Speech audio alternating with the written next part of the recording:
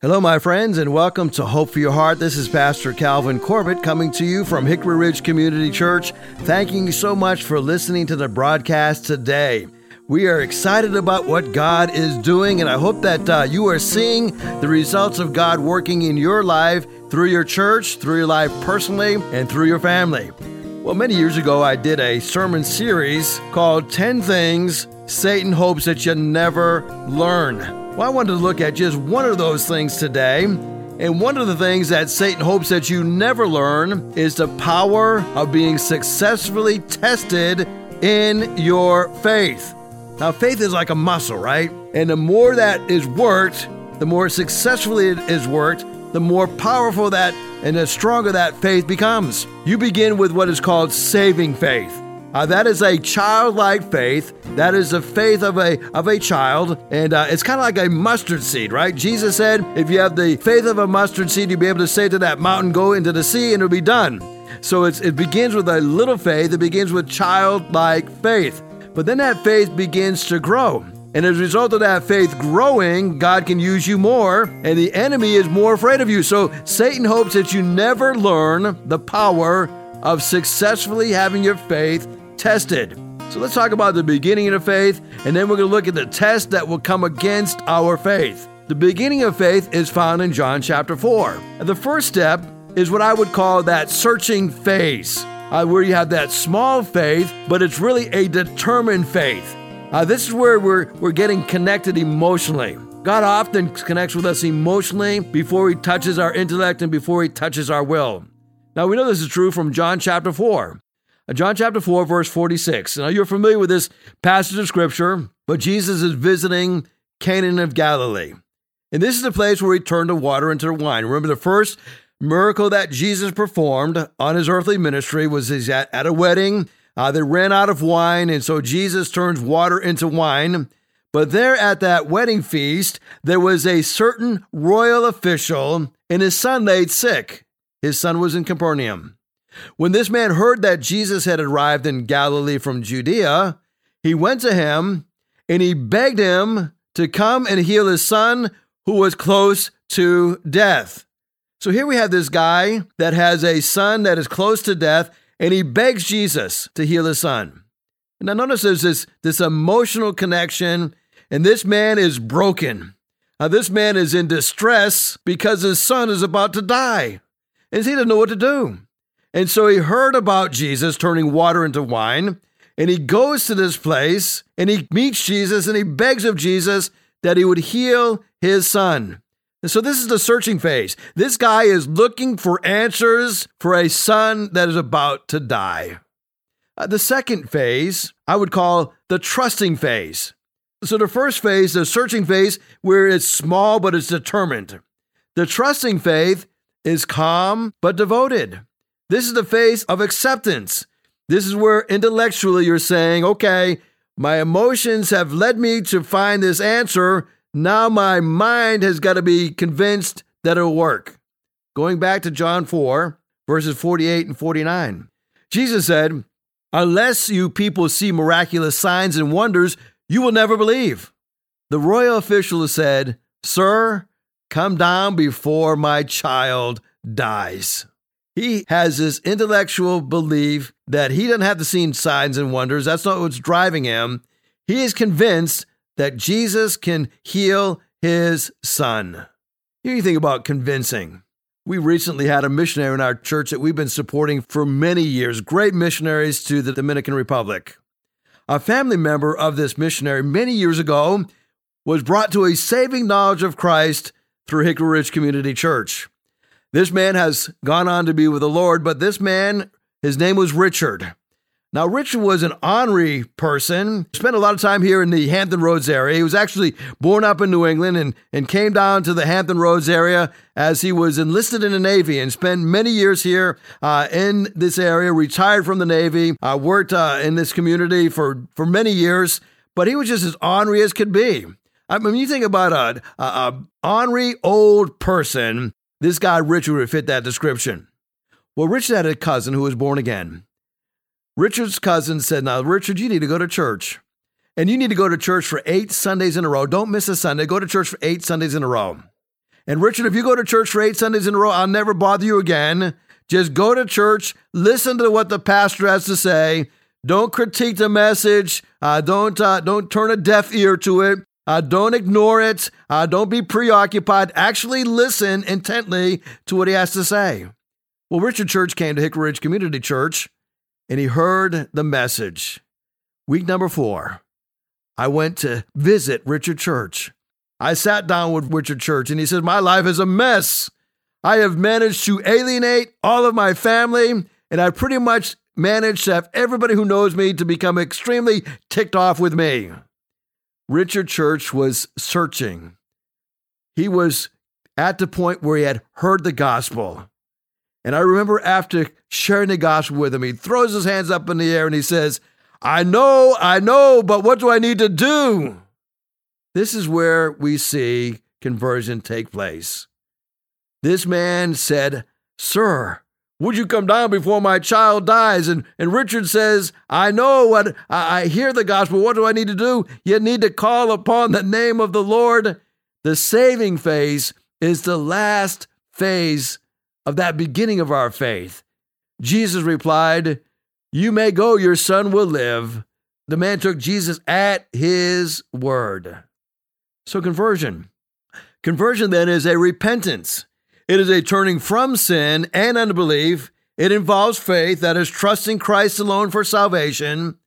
They're really two sides of the same coin. One side is tails. Turn tail on the fruits of unbelief.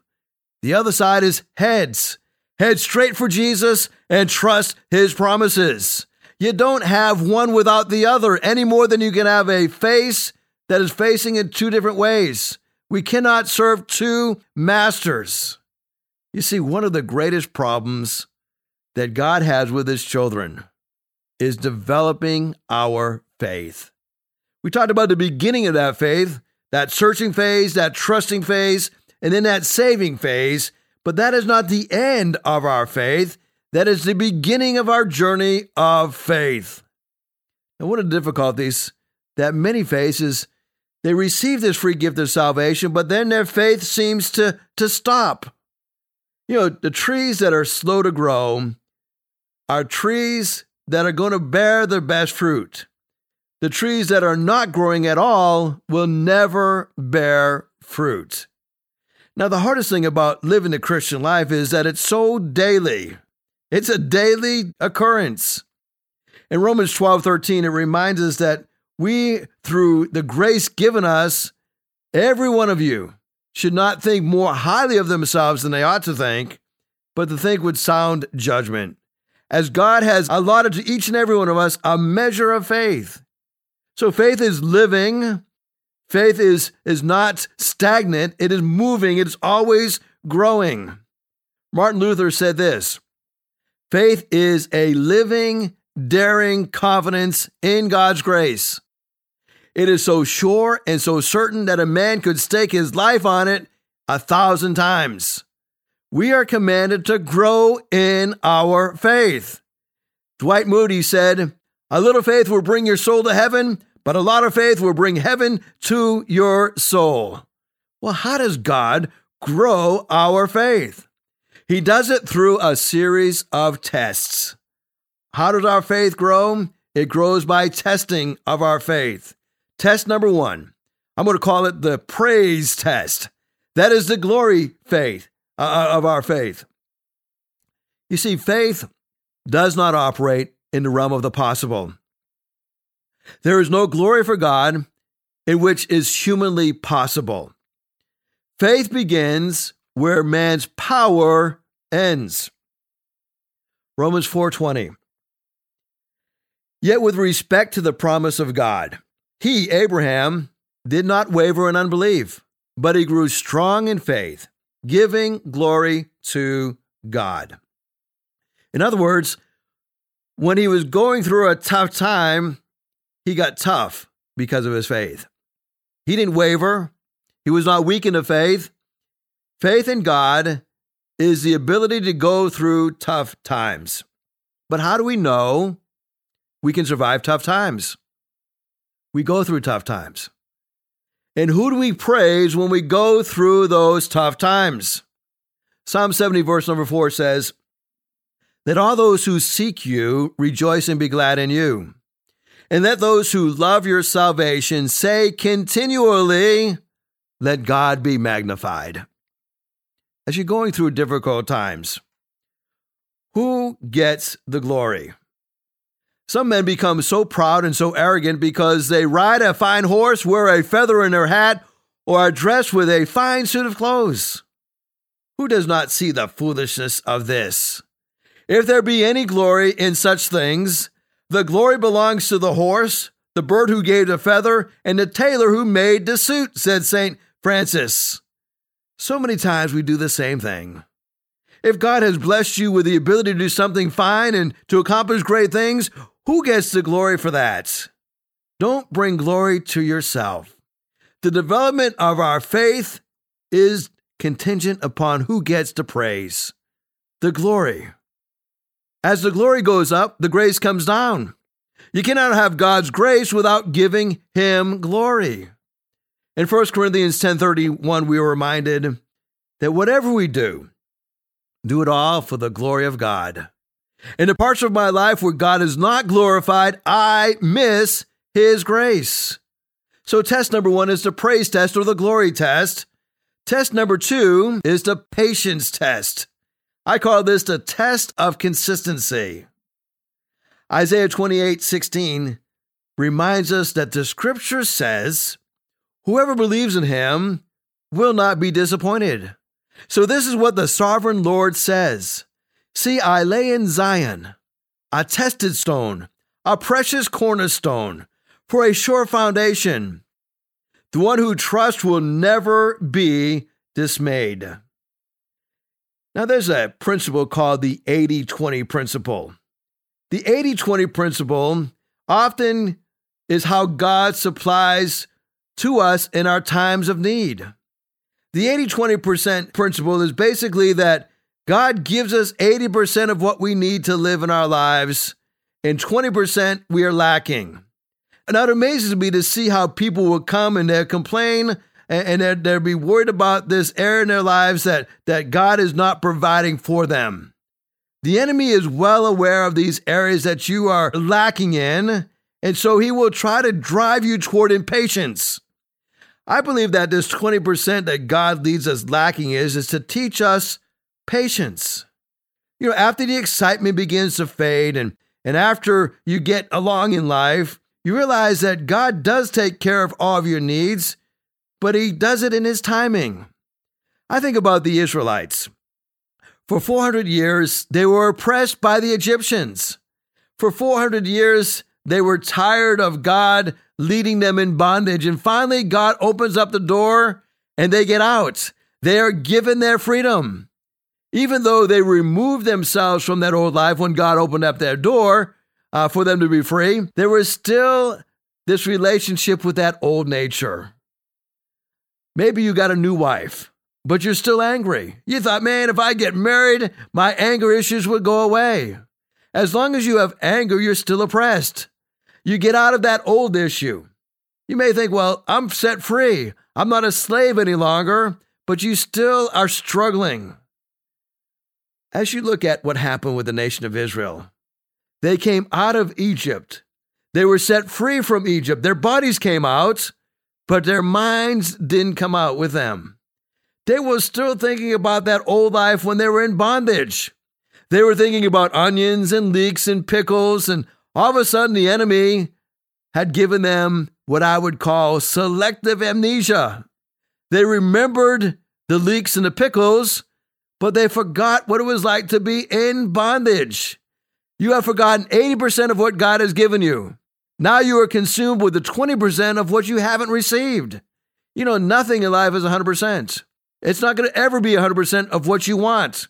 Not your spouse, not your job, not your kids, not the government, not your church. All of these entities will be lacking to some degree. They may be able to provide 80% of what you need, but they can't give you that 100%. So stop looking at that 20% that you're missing and focus on the 80% that you have received. You'd be surprised to learn how many people will leave a good job because it doesn't provide for 20% of what they think they need. You'd be surprised at how many people will leave a good spouse because that spouse doesn't provide that small 20% of what they think they need. When you think about it, how many people have walked away from good things thinking I'm missing out on 20%, and they wake up to discover they are missing the blessing of God's blessing upon their lives. So the next time somebody runs up to you and they start complaining about 2 or 3 things that they didn't get, remind them of this 80-20 rule. Never expect anybody to completely fill your life. Only God can do that. I may not be 100%, but I'll give you the best 80% you'll ever get. 80% looks real good to you. When you move over to that 20%, the devil will make you feel like you're a 0. Listen, God wants to fill you completely. God wants to allow you to experience that fullness that is found only in Him. So don't go back to being a slave for pickles and onions. What would your life be like if you understood and left the elemental teachings about Christ and you pressed on to maturity? Matthew Henry said this: "Those who pin their faith on another man's sleeve and walk in the way of the world have turned away from following after Christ.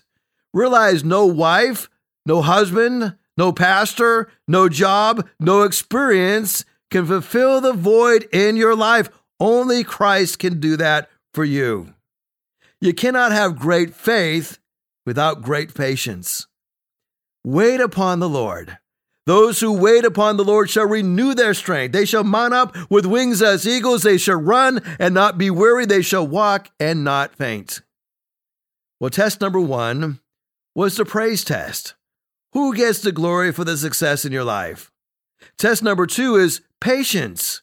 How do you respond when you don't get everything that you think that you deserve? Test number 3 that develops our faith is what I would call the pressure test.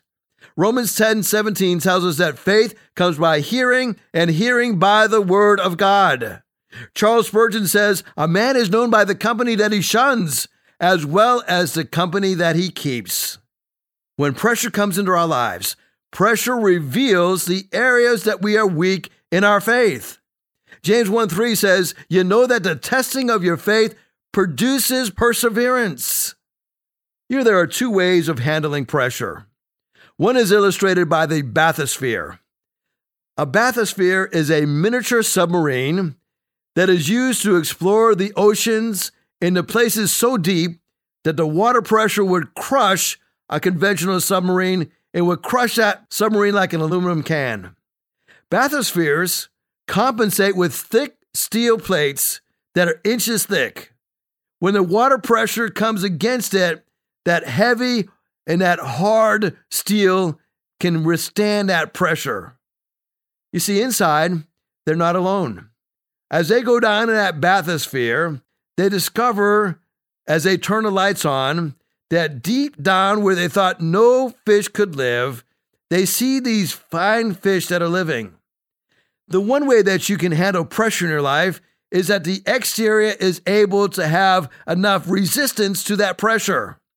A second way is to compensate. When they saw these fish that were down in the depths of the sea, they saw the fish could cope with extreme pressure, and they do it in an entirely different way. They don't build super thick skin, because if they did, they could not have that ability to move around freely. They actually compensate for the outside pressure by having equal and opposite pressure inside of them. Christians, we do the same thing, or we should do the same thing. We don't want to be hard and thick-skinned. We want to be able to have the power of God within us so that when the pressure comes on the outside of us, we don't cave. What have we learned so far today? That God develops our patience and develops our faith by giving us a test. How do we handle praise? How do we handle patience? How do we handle pressure in our lives? And then number 4 is what I would call the peace test. I saw a funny little thing that could be used as a dad joke. It said, "My therapist told me The way to achieve true inner peace is to finish what I start. So far today, I have finished 2 bags of chips and a chocolate cake. Now you think about that. How many of us, when peace goes out the window, we compensate by doing something destructive?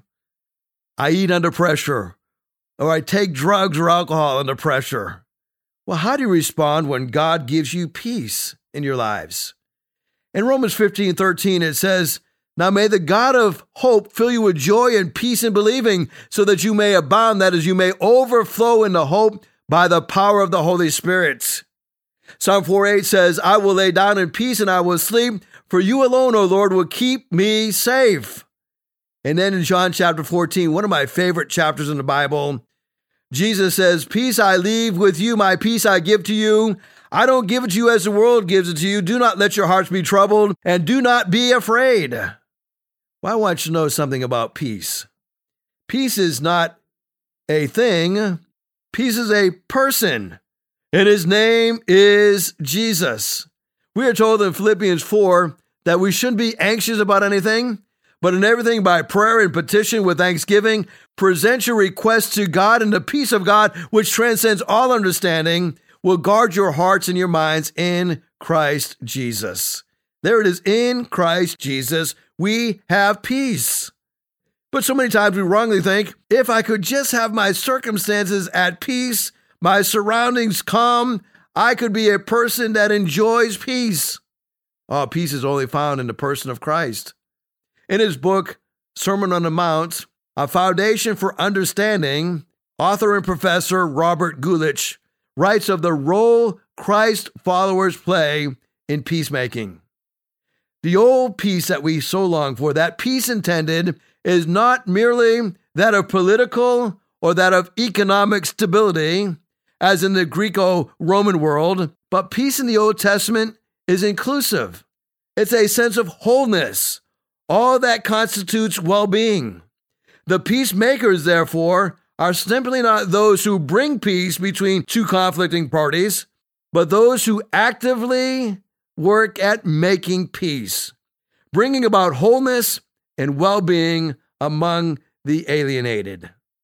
There is a peace that passes all understanding. As your faith develops, you realize that God is in control. He is working things out for His honor, for His glory, for His good. And when I realize that He is in control, I can experience His peace that passes all understanding. I went through a time where I kind of had lost my peace. And it was all because of the circumstances that were surrounding me. I got my eyes off Christ and I got looking at my circumstances. I began to be overwhelmed, thinking about all that I had facing before me, realizing that I felt so inadequate, so unable to meet the demands and cares of all those who are depending upon me. I spent some time just getting into God's Word. And as a result of being in God's Word, I experienced that peace that transcends all understanding. I began looking at the 23rd Psalm, where David reminds us, "The Lord is my shepherd." As I was thinking about that little phrase, it is the Lord that is my shepherd. I am His under-shepherd, but the Lord is my shepherd. He is guiding my life. Because He is guiding my life, I have nothing to fear. The Good Shepherd will lead me in the right path. The Lord is my shepherd. I shall not want. The reason I don't need to want is because God is supplying for all of my needs. The Lord is my shepherd. I shall not want. He leads me in the path of righteousness. Oh, my friend, are you following the Lord today? As you follow the Lord, He leads you in that path of righteousness for His name's sake. And then David reminds us, "Even though I walk through the valley of the shadow of death, I will fear no evil, for Thou art with me. Thy rod and Thy staff comforts me." Don't you love the fact that God is leading us? And that rod is to bring us comfort, but that rod also brings that discipline that we so need. The psalmist reminds us that God is preparing a place for us in the presence of our enemies. One day, Our enemies will look at us and they'll see that we are in the presence of the Lord. We'll have the comfort to know that He has guided us every step of the way. Jesus promised to give us peace. He says, "The peace that I give you is not the peace that the world offers. It is a peace that transcends all understanding." Oh, my friend, are you lacking peace today? Put your confidence in Christ. In Christ alone we stand. In Christ alone we have that peace that transcends all understanding. Thank you so much for listening to the broadcast today. I pray that you experience the love of Christ, the peace of Christ, and the joy of Christ. God bless you. Thank you for listening. Hickory Ridge Community Church is located at 3220 South Battlefield Boulevard, Chesapeake, Virginia. Sunday service times are at 9 a.m. and 11 a.m. We'd love for you to join us.